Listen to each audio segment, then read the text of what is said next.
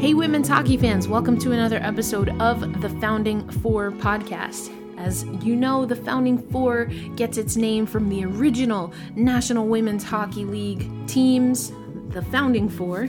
That's where it comes from, yes. But we cover all of women's hockey. If this is your first time tuning in, I am your host, Erica Lindsay Ayala, and thank you for listening, whether it's your first time or your 50th time. I'm excited for the Founding Four podcast. We have a good one. This episode, we are joined by the interim commissioner of the NWHL, Ty Tumminia. And so I'm going to send you over to that in just a minute. And if you're not a subscriber to the 9 newsletter, there's a bunch of news. And I broke all of that down for the 9 this Hockey Friday. But I'll give you a little bit of a taste. But after my interview with Ty Tumminia, you'll hear Ty and I talk about COVID-19. I do want to offer an update. The state of Massachusetts has shut down hockey rinks through an executive order. And the executive order is not supposed to impact college and professional teams. So I did want to reach out to the league and to the Boston Pride just to see if there are any changes. In reaching out to the Boston Pride, I found out that yes, the next practice for the Boston Pride is scheduled for Monday. The executive order is a stay through November 7th. So the Boston Pride are planning to return to their activities and their training. And they're not anticipating that there will be any changes at this moment, that they will continue to follow strict protocols during team workouts. They're making sure that they are safe, prioritizing, of course, the health of the players and staff. Ty Tumminia and I talk about everything from expansion to finding 4 owners to the Board of Governors structure and, of course, the impact of COVID-19 on Season 6. Here's my interview with Ty Tumminia. We'll start from the beginning, and you and I kind of already talked about this briefly in passing, but I'd love to start, Ty, just with your introduction to women's hockey and the NWHL in particular. Obviously, you have such a wealth of knowledge and experience when it comes to professional sports, but love to know what's your hockey story, your hockey origin story. So I come from minor league baseball. I've come from a baseball family, right? I grew up in baseball. It's kind of boring if I say it out loud. I grew up in baseball. I worked in baseball. I married into baseball. So I mean, it's just all around kind of boring, I guess. But so my experience is in minor league baseball. My group owns 6 minor league teams, 6 different states. Mirrors a lot with what's going on with the NWHL. We have 6 teams, right? 6 different areas. And so really on the sports operation end, sports marketing, some player development. I went to Major League Baseball scout school. And there was two women there out of 65. So that was fun. So I really felt that I needed to go to scout school because one of our clubs that I own in Pittsfield, Massachusetts, one of my jobs was tasked with developing a roster there, right? So I got a chance to get it in with some college coaches, help develop that roster a little bit. And then on the affiliated side, we have to deal with the major league clubs in minor league baseball. So I think scouting and player development played a huge part in that relationship. So that world, now we're jumping into hockey. But as I was looking in the next stages of my life, Erica, candidly, I've got 2 little girls, and they love hockey. And for me, it's about a women's movement, right? It's about how I can help a marginalized community and how I can be a part of that. So although I love my baseball, right, I certainly love and am excited about this next chapter. And that is what appealed to me when it came to the role initially as chairman of Toronto Six. It was something I feel very passionate about. It's something that I want to help as my 2 little girls become women And I hope they become strong, independent, and confident women. And I think not only could I serve as a role model in my house, right, at home with them, but how can I elevate the game and attention and be a part of that, collaborate with a lot of people. And so that's what's exciting to me about hockey right now. There's some room to go, but this is an awesome time for women's sports. And I want to be part of that movement for sure. That is so exciting to hear. And I am not going to let you off of this call without talking about the World Series. I'm a huge baseball fan myself. Oh, yeah. So we got to get some predictions. So I'll give you a minute to think about that. But, what you said about empowering the next generation of women for the sake of your family, for your daughters. I think a lot of people come to women's sports, girls and women's sports, through that lens. But I also would love to bend your ear as far as when it comes to someone who's been in operations, who's been in ownership.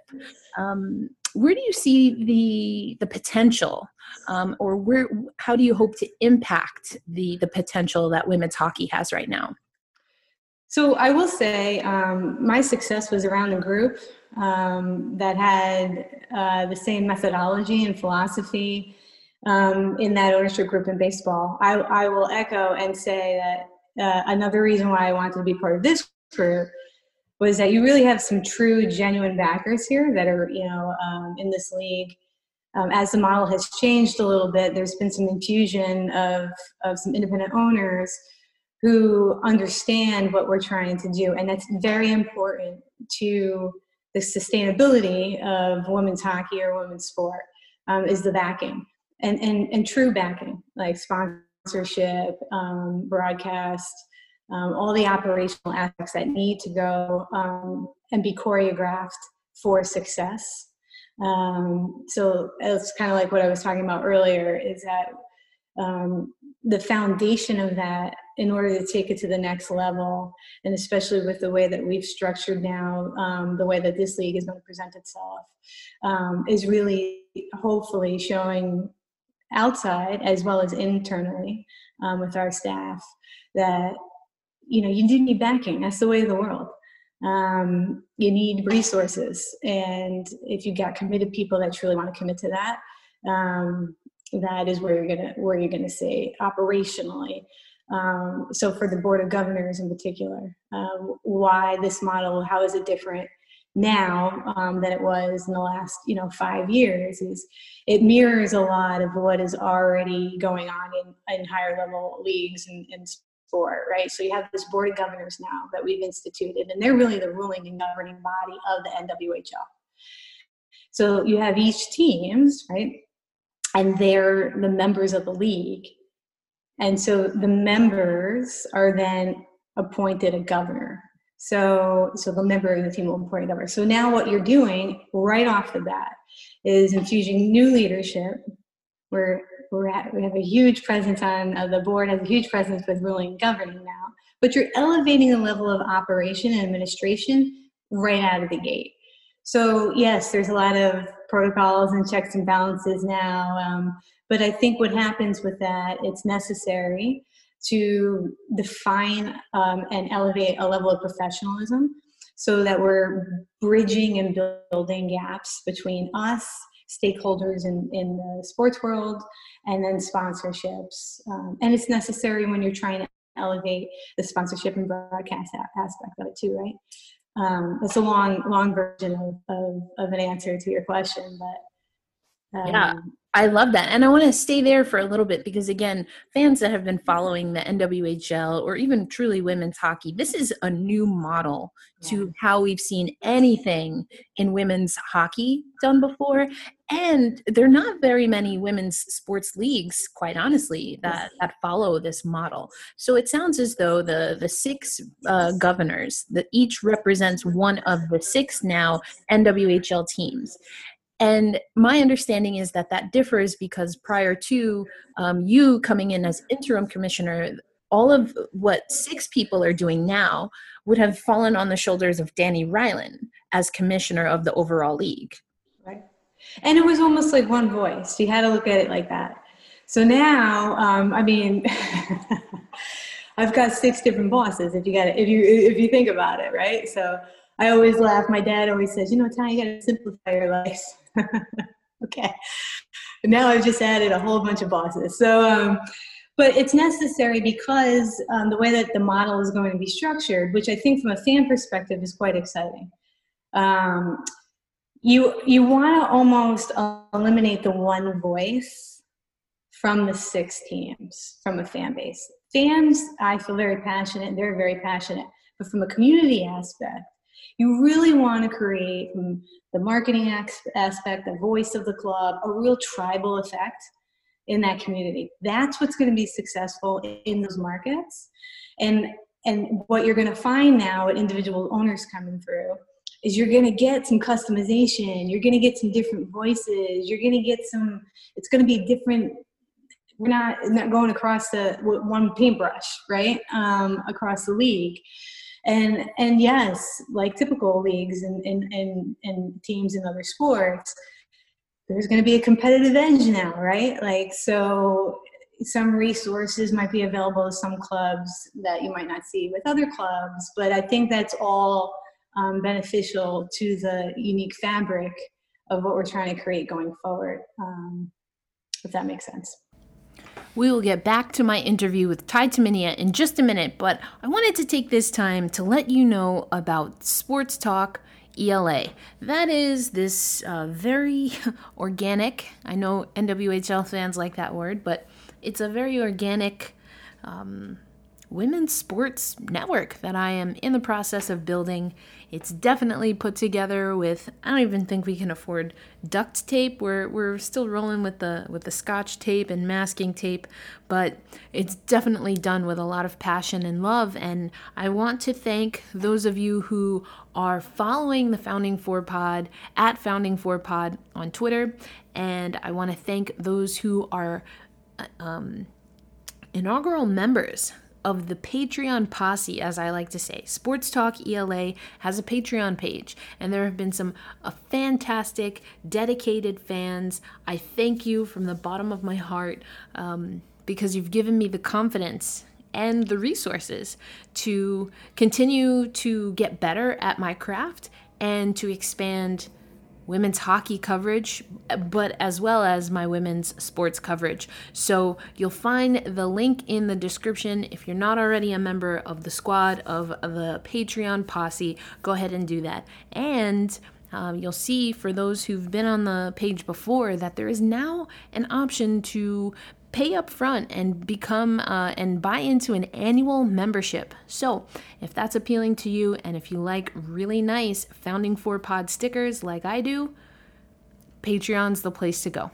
All right, let's get back to this interview with Ty It makes total Tumminia. sense. And that leads me into something else about this structure, especially in these first several months. As you well know, 2 of the teams were owned privately. So 2 of the 6 teams, the Boston Pride being one of them, and of course the Toronto Six being the other. And so when you talk about that competitive edge, one might argue that those 2 teams perhaps are positioned to kind of take on that, as you said, unique and strategic way of going about business, because they already had an owner. So I do wonder, in your role and with the Board of Governors, what are the ways that the league is maybe trying to bring the other 4 teams up to speed, or are there certain things that will kind of carry over from the old model just for now? I mean, what does that transition, I guess, look like? Yeah, so first there's, in my role as I think in 8 days that I've been tasked with this, there's a lot of an evaluation period that has to go on first. So as we build out on what that looks like going forward, there's going to have to be some institutions of a league front when new owners come in. Toronto and Boston have those independent owners. And we've been, thankfully, prior to me being tasked with the interim commissioner role, they were working out levels of what that structure would look like for new people coming in. But, like there's going to be, so like you have the league, and then you have the players association, right? And then you have the independent owned team. So there's going to have to be a map that gets laid out as from a communication standpoint, from bylaws and governance standpoint, that will orchestrate as we go through this. But it's just more of a checks and balance kind of thing. So. Gotcha. And of course, in a quote unquote normal time period or normal circumstances, the NWHL might very well be into its season about roughly the first week or so. But of course, we all know that has not happened. 2020 brought us an unprecedented for this generation pandemic that everyone is adapting to. And so the NWHL is not in operations right now. So on the one hand, it seems like that kind of organizational flow chart and structure that you're talking about, there is some time to develop that. But it has been announced that the season is projected to start in January 2021. So given that there's some structural things that need to happen, given that, we still as a world community are evaluating the impacts of coronavirus, Ty, as of right now, would you say 8 days into your interim commissioner role, what updates would you offer when it comes to being on track for season 6 and what the league is considering when it comes to just safety, let alone starting up the season? Yeah, great question. So I'll give you my short-term and long-term goals here, right? My immediate goals is we have athletes on ice. Athletes are literally practicing. We've got our rosters filled, and now we don't have a schedule. So in an insane amount of time, I've got to figure out what does season 6 really look like. I could tell you myself and the board are working really hard behind the scenes in a very quick fashion to come up with what season 6 does look like. But our main priority right now, in talking about alternatives and talking about where our lines our goal is for season 6, it's really safety and health concerns. It's a weird time even to take on a leadership challenge role, right? Like there's only so much I could do over Zoom. And then also number 2, like I'm coming into a massive pandemic. There's so much risk involved, and I certainly don't want to put our athletes in jeopardy. No one does, our coaching staff. I mean, they're so important to the sustainability of the leagues. So we're trying really, really hard on burning the midnight oil to try to figure out what we could do for our fans to get some kind of semblance of a season 6. I will promise you on this that and your fans and our fans as well that we are really trying to get something of a season 6, unless we get shut down, of course, and CDC says nobody's playing. But I can assure you that we're working to have some kind of a season. Yeah, of course, fans are excited on one hand to hear that, but of course want to be supportive of the health and safety of all involved. One other thing, perhaps COVID related, but this is the first season that the NWHL will have a team north of the border, so to speak. And so we're not just looking at expansion to the Midwest when the Minnesota Whitecaps joined up, formerly an independent team, but now the Toronto Six, and Digit Murphy, who we talked about offline just a moment ago, now serving as the first head coach for that franchise. Are there any unique challenges that brings? Or are there any opportunities perhaps that having the Six in the league bring at this time? Sure. So there's challenges on multiple levels. So for Digit in particular, so when she's now in Toronto, but had a quarantine for 14 days prior to hitting the ice. I think yesterday or the day before was her first time on practice, right? And we all know Digit, she's got a huge personality, right? So trying to quarantine that for 14 days is I talk to her all the time. Oh, Bless man. her. So she I just would had an appreciate image, that. and that's hilarious. Right? Think about that. She's the best. But so yeah, that presents the challenges on the coach staff, right, in front office going over. She's got a huge roster based of Canadians. So they have their set of protocols where they get tested every week, but we didn't really have to cross borders with an athlete. So that has been helpful. But even practices look challenging. So if you get very tactical on what COVID looks like for them, there's only a certain amount of women that can go on the ice. And so they've gotten creative, right, with utilizing outside the rink, literally, and utilizing inside the rink so that we can get our numbers in there. So that presents a challenge. And then, of course, coming in with, the visas and work visas and stuff like that for a season 6, that's what we're in the thick of right now. We're trying to figure out how we can get athletes over, but it's really going back, because they have to quarantine on the exit. So there's so many different things and levels that I didn't have to worry about, right, prior to this, like many people right now, operationally, didn't have to have this as a factor. And there's a learning curve here. Never really had to deal with this before. So we were definitely internally just trying to have some patience as we maneuver and try to educate ourselves on how this really looks. Yeah, and you've alluded to it a few times. And a question that I love to ask Anya is kind of, what's on the big board of things to do, or in roles like you have, like a commissioner or a leadership role, executive role. A lot of times that's kind of measured in the first 90 days, that first 3 months. So again, all of the things in the air, they're all in the air still. But if you had to kind of categorize what you hope to accomplish in the next several months here in this role, what's at the top of that list? Oh, so the top definitely is defining season 6. Then let's broad scale it, right? Let's see, like, pie in the sky stuff. I need to figure out what broadcast or linear coverage that this league can garner. I've got to take a deep dive into the national sponsorship and what that looks like for the league and developing some true partners. I've got to build some kind of relationships, right, with some key stakeholders outside of this league. But in long term, on my whiteboard, there's some protocol stuff that you need to develop internally that we don't have, right? So for Anya, CBA, some player bylaws, really kind of just making the league whole, and defining what that relationship looks like as we go forward. And the other thing that we need to talk about is, which is huge for the league itself, is what does expansion look like? What does growth look like?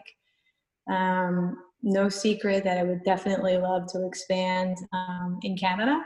Definitely like to grow some markets in the US. Would definitely like to get Minnesota some competition. So yeah, those are all things that need to happen. I give 100-day plan, so I got 10 more days on that 90. So there's a lot of elements that are huge strategic asks. But if we do it the right way with the backing of the board, I think we'll see some good stuff. And some, we got to get. Danny's been tasked with selling the rest of the remaining 4 clubs, and with input in the league. And I think, we can start moving and making some news here, hopefully in the next couple of months that fans can get excited about. All right. I love that. And, you talked about Danny Ryland-Kearney now, who was the founder and was the commissioner for the last 5 seasons. And that her role will be to find owners for those other 4. So that does beg the question. I mean, have there been some owners that have shown interest? And do you think so I'm going to say, I mean, look, when you have news like this, it's a natural, you do get a flux of people just because they read about changes, naturally go, oh, hey, what does this market look like? I have some interest. So we've had some immediate interest in a couple of the clubs.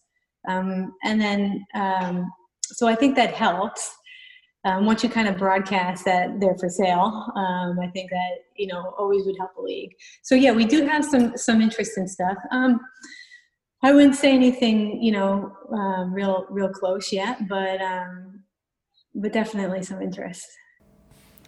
All right, Ty Taminius says there is some interest in the 4 remaining NWHL teams that are not tied to a private owner, but sounds like we're going to have to wait at least a little bit to see if any of those inquiries turn into ownership. But I wanted to pause again to just let you know about the 9 newsletter. The 9 newsletter is a subscription-based model where we cover 5 women's sports across the 5 days of the work week. On Monday, we have women's soccer, tennis Tuesdays, women's basketball Wednesdays, golf on Thursdays, and I am holding up the rear, closing down the week with hockey Fridays. The interview that you're listening to right now was featured in part. We have a segment called 5 at the 9, where it's a Q&A with someone who is in the women's hockey space. We've talked to people like Megan Duggan, who just retired from USA Hockey, Digit Murphy, who is just named as Toronto 6 head coach, first one ever in franchise history, and etc. So a lot of really great names. You're not going to want to miss that. Subscribe to the 9 newsletter and you get 1 edition of the 9 free and directly to your inbox. So you can sign up for a free subscription, or you can join us along the journey and support comprehensive women's sports coverage. So link in the description, but follow us at the 9, as in Title 9 newsletter, on social media. I look forward to talking some Hockey Fridays with you in the near future. All right, we'll have to stay tuned, and definitely we'll circle back once we hear some more details on that. I did want to go back, Ty, before we wrap here. I've been reading some of the interviews you've given elsewhere, and I've heard you talk about the Challenge Cup. A lot of people uplifting what the WNBA or the NBA have been able to do as far as single site. Now, I know from Shelley Picard, who served as deputy commissioner, that that's not something that the NWHL is necessarily looking to do as far as a single site. But I do wonder if there are things that you've gleaned from other sports that have returned or that are in process of their return, and if there are any things that you think fit the NWHL model. Yeah, so I think that's that's a great question. I think we're all in the middle of collectively sitting around the table and trying to figure out a lot of different things and objectives and goals. But yeah, we're influenced by what goes on externally. But yeah, that's definitely something that we'll be having discussions about, and hopefully working collaboratively together, figure out where we're going to lay out some plans in that regard. So. Excellent. And I said we'd return back to baseball. I'm a huge baseball fan, so I love bending your ear. The MLB and even the minor leagues have definitely been impacted by coronavirus and COVID-19. But we are at the World Series, so I mean, what do you make of the product that the MLB was able to put together? And what excites you about this series between Tampa Bay and LA? Well, so let me preface it by saying it's very hard for me with my family affiliations to ever really publicly say I'm rooting for a team. I have a team. I grew up in New York. Okay, so I have a team that I grew up rooting for. But when I was, with the group on an everyday operation level, we had the Yankees and Tampa Bay and Minnesota Twins as affiliates, right? So. I will say, based on getting a chance to know Tampa Bay in my career, I'm definitely a huge Tampa Bay fan. So would like to see just based on all aspects of baseball. Budgetary reasons, they're coming in a little bit of obviously an underdog, but then they just have such a great makeup, and they've had it for years. That front office is amazing. And so besides the fact that we had one of their affiliates, I would definitely be rooting for them. But Major League Baseball, it's really hard to have fan engagement in a time like this, right? They're really doing some really unique stuff, like the cheering and the booing, that they, to try to get fans engaged. I saw some really fun stuff during the season too, where they do the cutouts of some really, really good stuff. And you have to understand, like, that was in short order. Like, to come up with all that creative, to try to get fans in, it's just weird, right? You're playing in these giant stadiums, and you have to like infuse sound into the system. It's just a weird time, but I do think they've done a fantastic job, and we might be stealing some of their stuff, right? And some of their ideas as we go forward. But who are you going for? Who are you rooting for? See, I tend to lean National League, just because I also have a New York team that I root for. Oh gosh, for better or worse, mostly worse. But I don't know. That's hard. That's hard to be a fan these days. Wow, that's dedication, actually. I'm loyal if nothing else. That's dedication right there. But I love what you said about Tampa, and obviously they were able to tie up the series. But I think we'll see. I also, if I'm being honest, I like to be a little bit petty, and just seeing Justin Turner just thriving at third base hurts my little heart so much. I mean, I'm happy for him. I'm just more mad at. Yeah, I get you. It's okay to be petty, though. That's fun. That's part of the fandom, right? Like, that's part of the fandom. So we could be like that. We can't be like that anywhere else, technically, but we can be like that in sports. Like, It's expected. You roll with the punches. But no, I think it'll be a good series. I think you're so right, though, about the Rays. It'll be interesting. I don't know. The Dodgers, obviously, the Kershaw story is getting a lot of play these days, so we'll see if he can come through. But ironically, I do always root for the financial underdog, right? The big people, and here I am in New York. I'm in New York. But I always like the scrappy teams that kind of come in on like different kind of budget, right, and still make it like successful. So I just. I'm not devaluing what the clubs that have a lot of, a larger payroll have. It's still incredibly hard to get to a World Series. But I'm not trying to put my business hat on. It's mostly like my fandom hat, and I would definitely be rooting for Tampa Bay. So. All right. Awesome. Well, we'll see what happens as we speak. Obviously, we have a little bit of a break in the schedule. We would say a travel day, but, they're not going anywhere. That's right. But I'll close with this, Ty. You've given us, just a really great overview and some of your expectations. But are there any other things that you want to amplify or highlight from our conversation, or that you think are important for fans to know as we get ready for the NWHL season 6? Yeah, I think it's just really important for our fan base, as they've been with us for a while now, right? And so I think it's important for the fans to recognize that it's a really exciting, I know it's COVID and I know it's a pandemic and I know we don't have a season 6 yet, but it is a really, really exciting time, I think, for the NWHL. When you get a renewed energy, when you get a recommitment, there's some really dynamite things that can come out of it. If we align this properly and strategically going forward with great partners, I think from a fan's perspective, they should be in for the next couple of years for some excitement.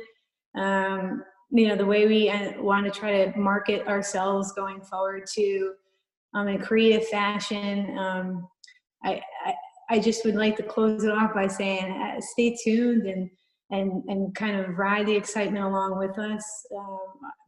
Truly believe that without the fans that have been existing, and of course the fans that we hope to gain, they are essential to like our lifeline in our success with the league. So sit tight. Hopefully I'll be able to have some fun news coming out of the gate here.